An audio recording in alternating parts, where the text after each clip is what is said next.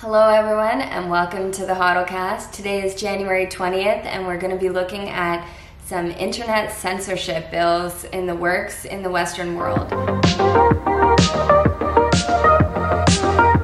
Internet censorship has been happening in places like China, North Korea, Iran for years, but now it's really coming out in the open that the West wants to follow suit and really craft the message that people can see online. So in the US, Canada, UK, and Europe, each country has some kind of online censoring legislation pending, so we're just going to take a look through those. Like this kind of content, please make sure to like this video and hit subscribe. In the US, there's been the Kids Online Safety Act. It was introduced in February of 2021. The bill is still sitting in Congress, but it is expected to pass. It has bipartisan support. If passed, the Federal Trade Commission would be responsible for setting requirements for covered platforms, which are defined as applications or services that connect to the internet and are likely to be used by minors. These platforms are expected to protect minors from online harms, such as sexual exploitation. The natural response to a bill like this is that we're going to need some kind of age verification, so everyone is going to have to likely KYC themselves to go on most websites that would have any kind of content that would be shown to minors. So it puts everyone's personal information into a giant honeypot for data breaches. No one's going to be able to access anything online anonymously. The US government will be the ones, rather than kids' parents, who decide what is or isn't safe for a kid online.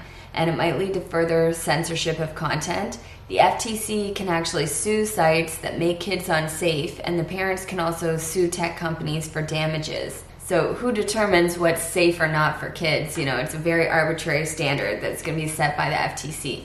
There's also a Supreme Court case to be heard on February 21st called Gonzalez versus Google. It's about Section 230 of the Communications Decency Act, which was the law passed in 1996 that governs online speech and protects platforms from liability for the content posted by its users. Essentially, this case is going to decide whether companies themselves or the government should be deciding what content is allowed on social media platforms like Facebook and Twitter. Republicans make up a majority of the Supreme Court, and they've long accused social media platforms of censoring their content. Even the president was banned off Twitter last year, so it's possible the Supreme Court is just sick of this censorship and will vote this down. By contrast, the Democrats, as we've seen in the Twitter files, they really support social media companies blocking what they deem as misinformation, and they're really pressuring the court. We had filings from the Department of Justice and President Biden supporting Gonzalez in this case. The decision would have pretty significant ripple effects. For years, platforms have been shielded from legal liability for the content published by others. People called that, Section 230. It's been called a get-out-of-jail-free card. But this case, it was brought by an American family. An American boy was killed in Paris by an attack from an Islamic extremist.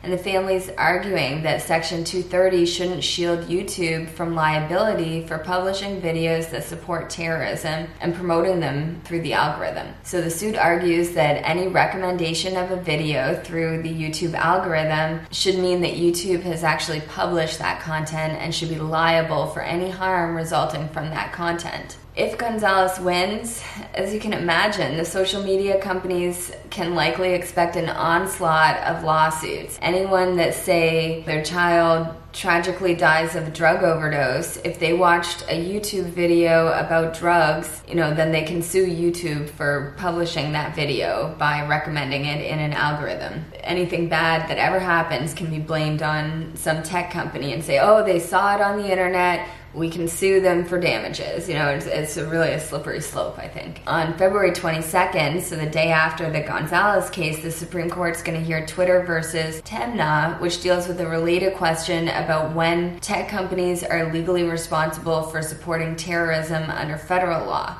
These decisions, if the plaintiffs win, they really can change how the internet works because it could just require the removal of algorithms altogether. Meanwhile, in my home state of Florida and also Texas, they have cases going on that's actually fighting to require social media companies to pay fines for arbitrarily removing content that's based on a certain political viewpoint. So in Florida, the federal judge has actually agreed with the industry groups and ruled that free speech standards should apply to social media companies. And Texas has rejected the idea that private companies have First Amendment free speech rights. In Canada, we have a really, what looks to be kind of a draconian bill coming forward. It's called the Online Streaming Act. It was introduced in February 22 and it was already approved by the House of Commons. If passed, it would give the Canadian government power to limit what Canadians can see online. These regulations would apply to all user-generated content, and it has diversity standards for the content. You know, you need enough ethnic diversity, enough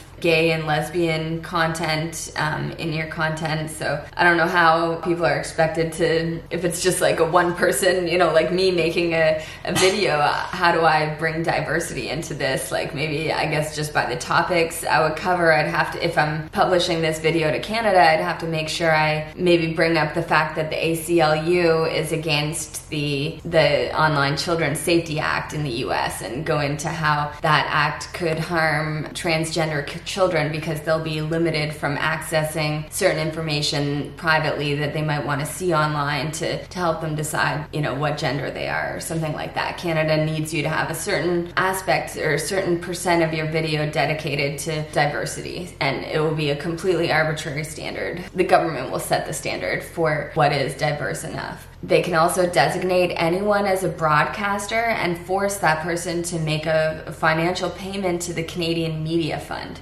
The Canadian Senate's going to vote on this in February, and if it passed, it's basically like Canada will become just like North Korea. It's going to have a completely different internet than the rest of the world sees. The UK Online Safety Bill, this was introduced in May of 2021, and it would impose fines that are 18 million pounds or 10% of a company's revenue, the greater of either, so that's a huge fine, for failing to prevent a minor from viewing illegal content. So the likely response is going to be that tech companies, well, one, you know, the first question, what do they deem as illegal content? You know, it'll be, again, a completely arbitrary standard that the government sets here. Like, you know, what's harmful? They had the word harmful in it, actually, and they changed it to just being illegal. So I guess they will set, like, some kind of clear standard for what illegal content is. But the response, all tech companies are going to have to really